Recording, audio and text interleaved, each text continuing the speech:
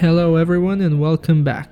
We discussed the asymmetry of pain and pleasure in the last episode, and now we'll discuss 4 more that rely on it. The asymmetries of duty, benefit, regret, and mourning. For duty, we have a duty to avoid bringing suffering people into existence, but there is no duty to bring happy people into being.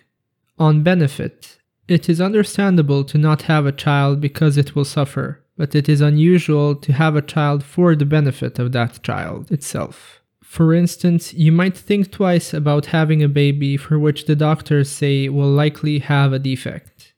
On regret, we regret 2 things. First, bringing about people, and second, failing to bring about people. But only in the first case do we regret it for the person. On mourning, we do not mourn non-existent people, yet we are sad for people already existing who suffer.